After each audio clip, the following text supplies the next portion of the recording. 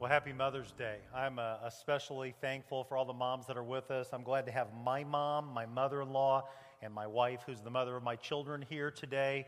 My cup overflows, and happy Mother's Day to all of you. Debbie Peevler is going to make her way up to the stage. I did not know Debbie several months ago, and Debbie's been coming to our church, and we had the opportunity to visit and to just talk about, what baptism is about, what it means to be a follower of Jesus. And Debbie comes forward this morning to make her confession of faith, and she's going to be baptized by her daughter on Mother's Day. How awesome is that? And so, Debbie, I'm going to ask you to repeat after me that great confession that Peter made so long ago. I believe Jesus is the Christ. Jesus is the Christ, the Son of the living God. Son of the living God. And I accept him. I accept him as my Lord and Savior. As my Lord and Savior. All God's people said? Amen. Amen. Let me pray for Debbie, and then you can clap. Let me pray, and then you can clap. Let's do that. God, thank you so much for Debbie, and it's just been awesome to get to know her and just to see just the hunger that she has, and I'm so thankful for her daughter and all the people that have encouraged her. I'm thankful for her Sunday school class, the Lord-led ladies that have just helped her continue to grow, and we're so excited to see her baptism today. We thank you for the hope we have in your Son, Jesus, and it's in his name that we pray. Amen. All right, now you can clap.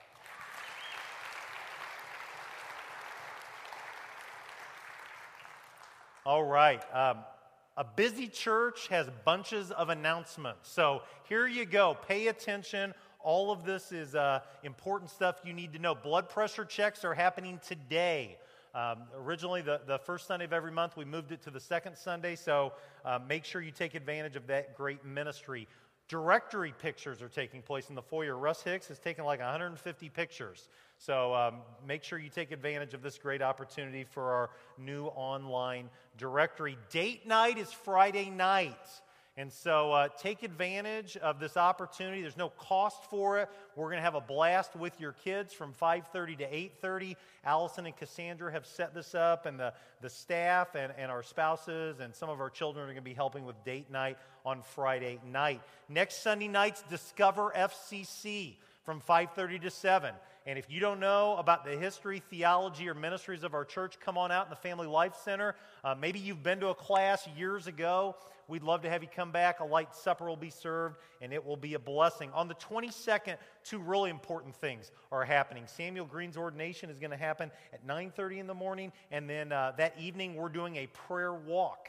And we're going to be praying in the building. For those of you that maybe don't have great mobility, we're going to keep you here in the building. But a team of us are going to go out to Little Galilee Camp, and we're going to pray over the camp. We're going to pray over the cabins. We're going to pray over the activity center, the dining hall, the future dining hall. And we're going to pray that God will work in a great and mighty way this summer through the ministry of Little Galilee Camp.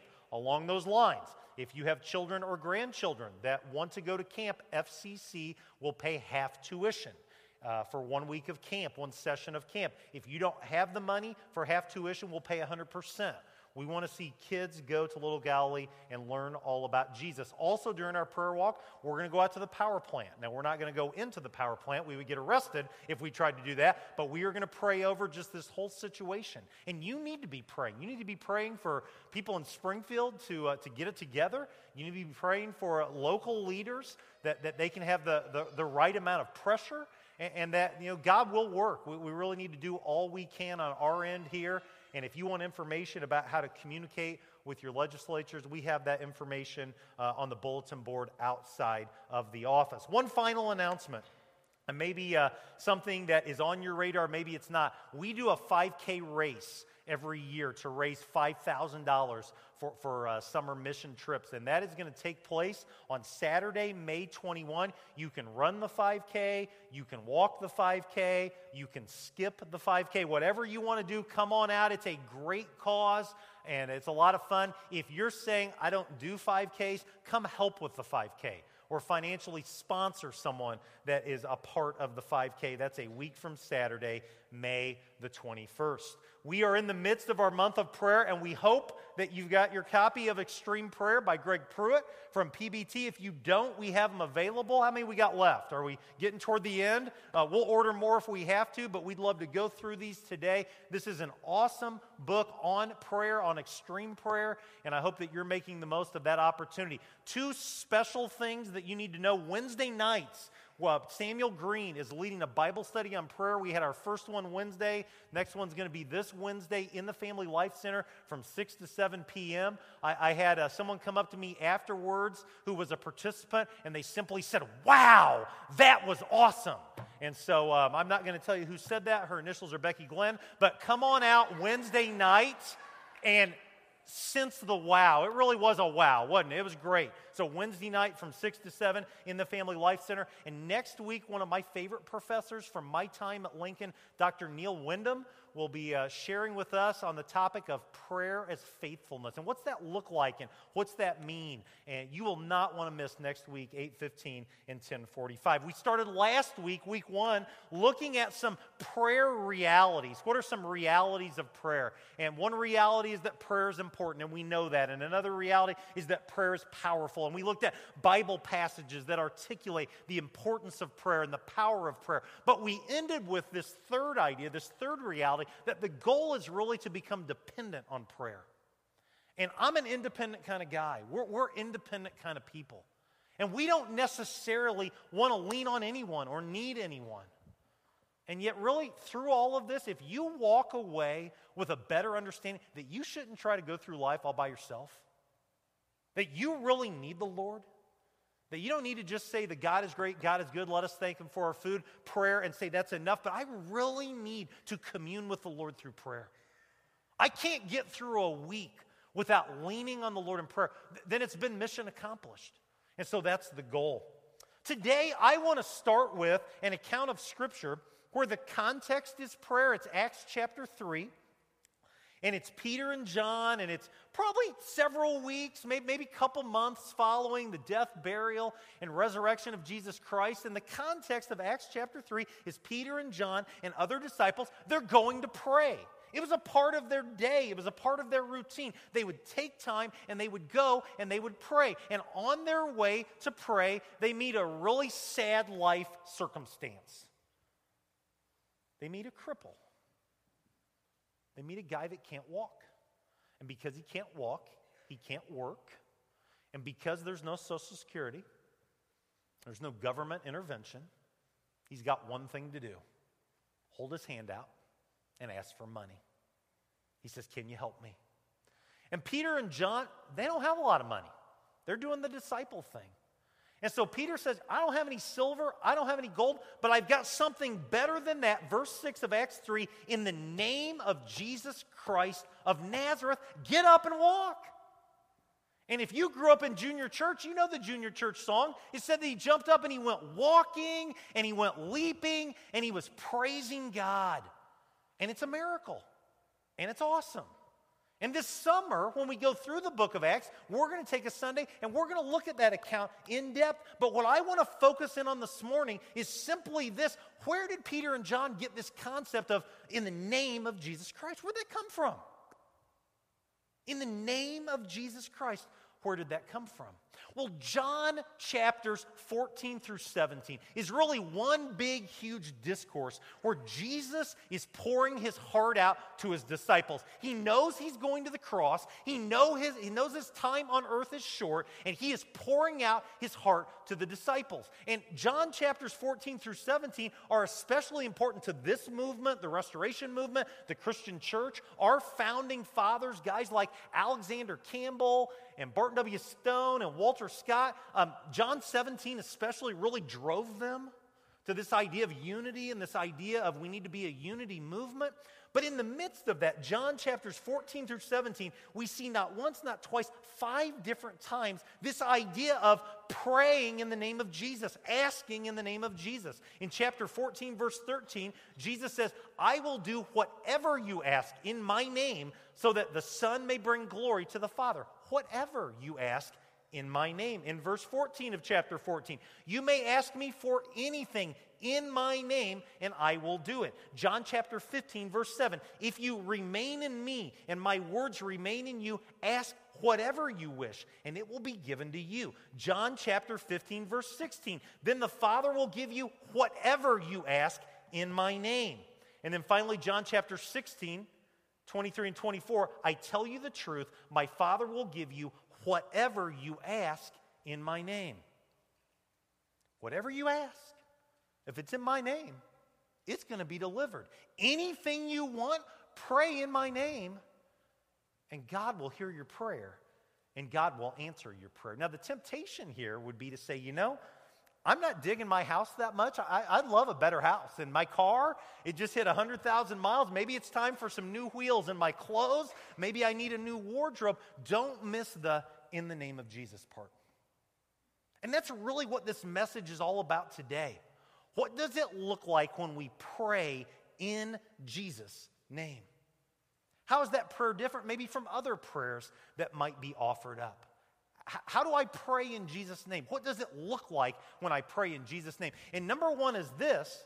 When I pray in Jesus' name, I'm praying prayers that are focused and driven by the will of God. They're focused and they're driven by the will of God. You know the Lord's Prayer? We're going to pray the Lord's Prayer to get part of the Lord's Prayer at the end of our service today when Samuel leads us with a closing prayer. But the Lord's Prayer is in the middle of the Sermon on the Mountain. And Jesus says to his disciples, when you pray, pray like this. And here's what he says in here. He says, in the middle of the Sermon on the Mount, in the middle of the Lord's Prayer, these words, your kingdom come, your will be done on earth as it is in heaven. When we pray the Lord's Prayer, when we pray the way Jesus calls us to pray, we got to consider the will of God. Your kingdom come, your will be done on earth as it is in heaven. Jesus in the Garden of Gethsemane. Remember what he said? He said, God, I don't want to go to the cross. I don't want to die on the cross. He said it like this, Father, if it's possible, take this cup from me. Can we have a plan B? Can we have another option? Do I really have to die on the cross? But here's how he ends that prayer. He says, but not my will, but your will. Praying prayers in Jesus' name takes into account and is driven by the will of God.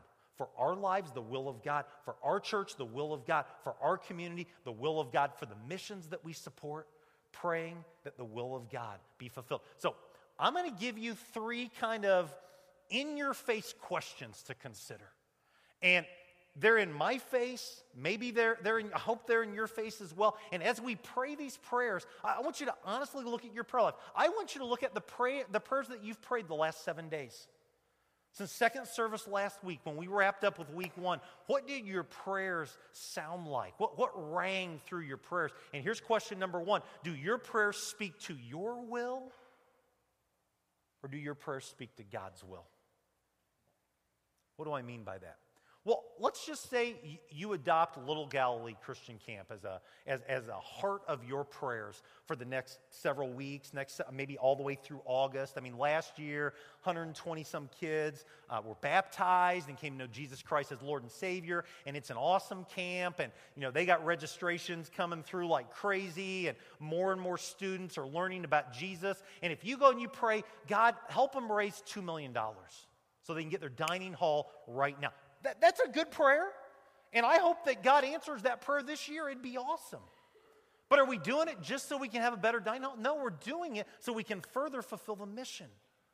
So this camp can further be in tune with the will of God. So that camp isn't just summer camp, but it can be winter camp and spring camp and year-round camp, and more people learn about Jesus. Do your prayers speak to your will, or do they speak to God's will? Number 2.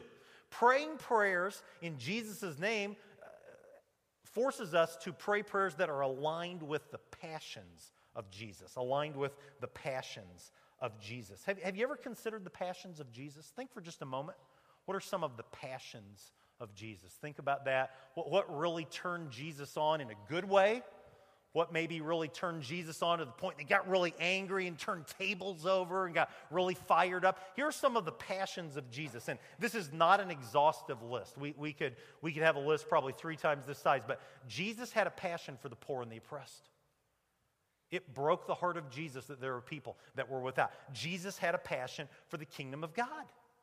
Over and over and over again, Jesus talked about the kingdom of God or the kingdom of heaven. Jesus had a passion for unity. John chapter 17. He doesn't want his followers to be divided. He doesn't want this church, this church, this church, this church, all going different directions. He wants a unity of believers. Jesus had a passion for the servant's heart. That's why he washed his disciples' feet. Peter didn't get it.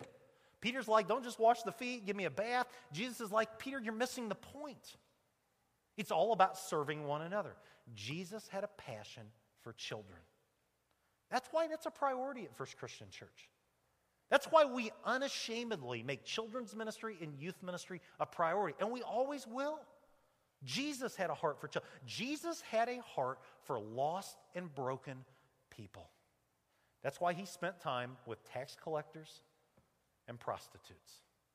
They were considered the kind of yucky people of the day. And that's why the religious leaders really busted Jesus' chops over and over and over. What are you doing with the tax collectors?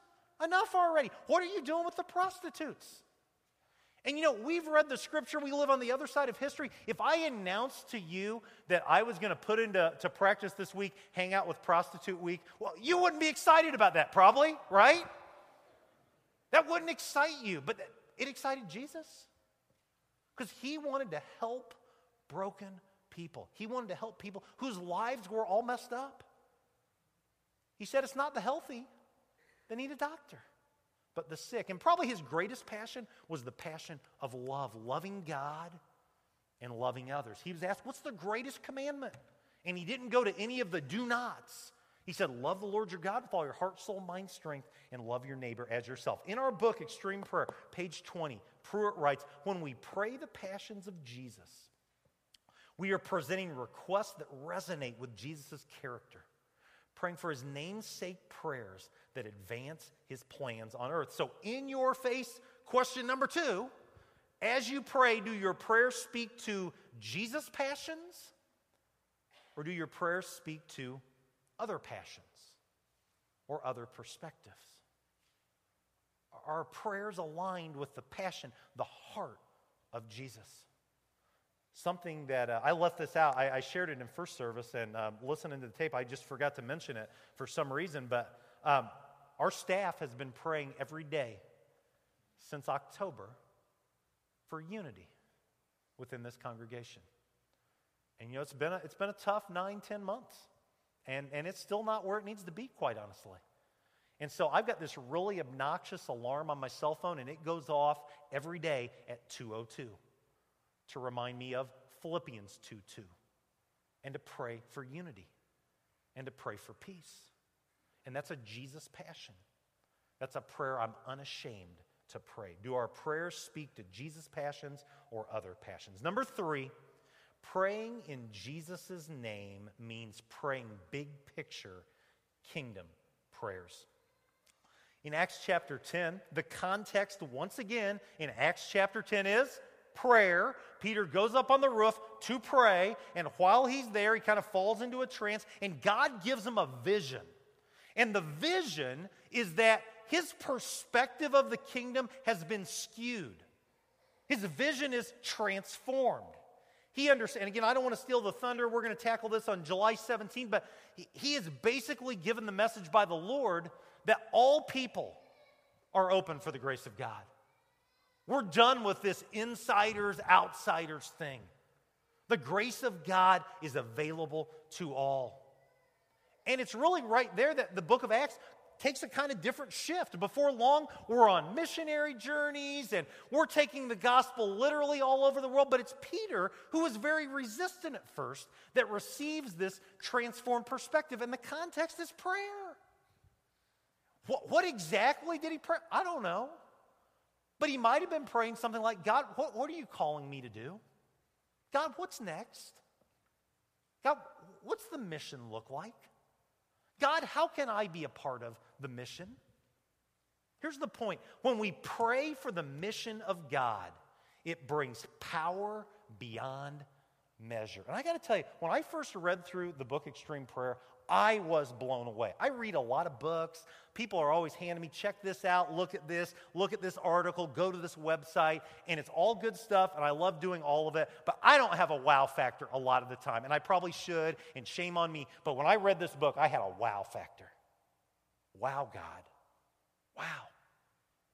And their strategy to take their mission to the next level, really the next couple levels, was prayer. That was the strategy.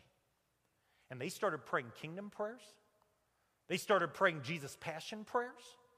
They started praying will of God prayers. And Shazam, God delivered. And PBT is literally changing the world through Bible translation. I mean, we have no idea how blessed we are. I mean, I bet you have Bibles in your house that you haven't opened in a year. I know I do. I have more Bibles than I need. And there are people groups on the face of this earth that do not have the Bible in their language. And this is a ministry that's changing the world. I want to put a picture up on the screen. And some of you have heard this, and those of you that have, just play along with me the second time. But this is a picture from my trip to India. And I'm in a kind of a remote village, Chuchanapur, and it's Saturday, and I'm tired, to be honest with you.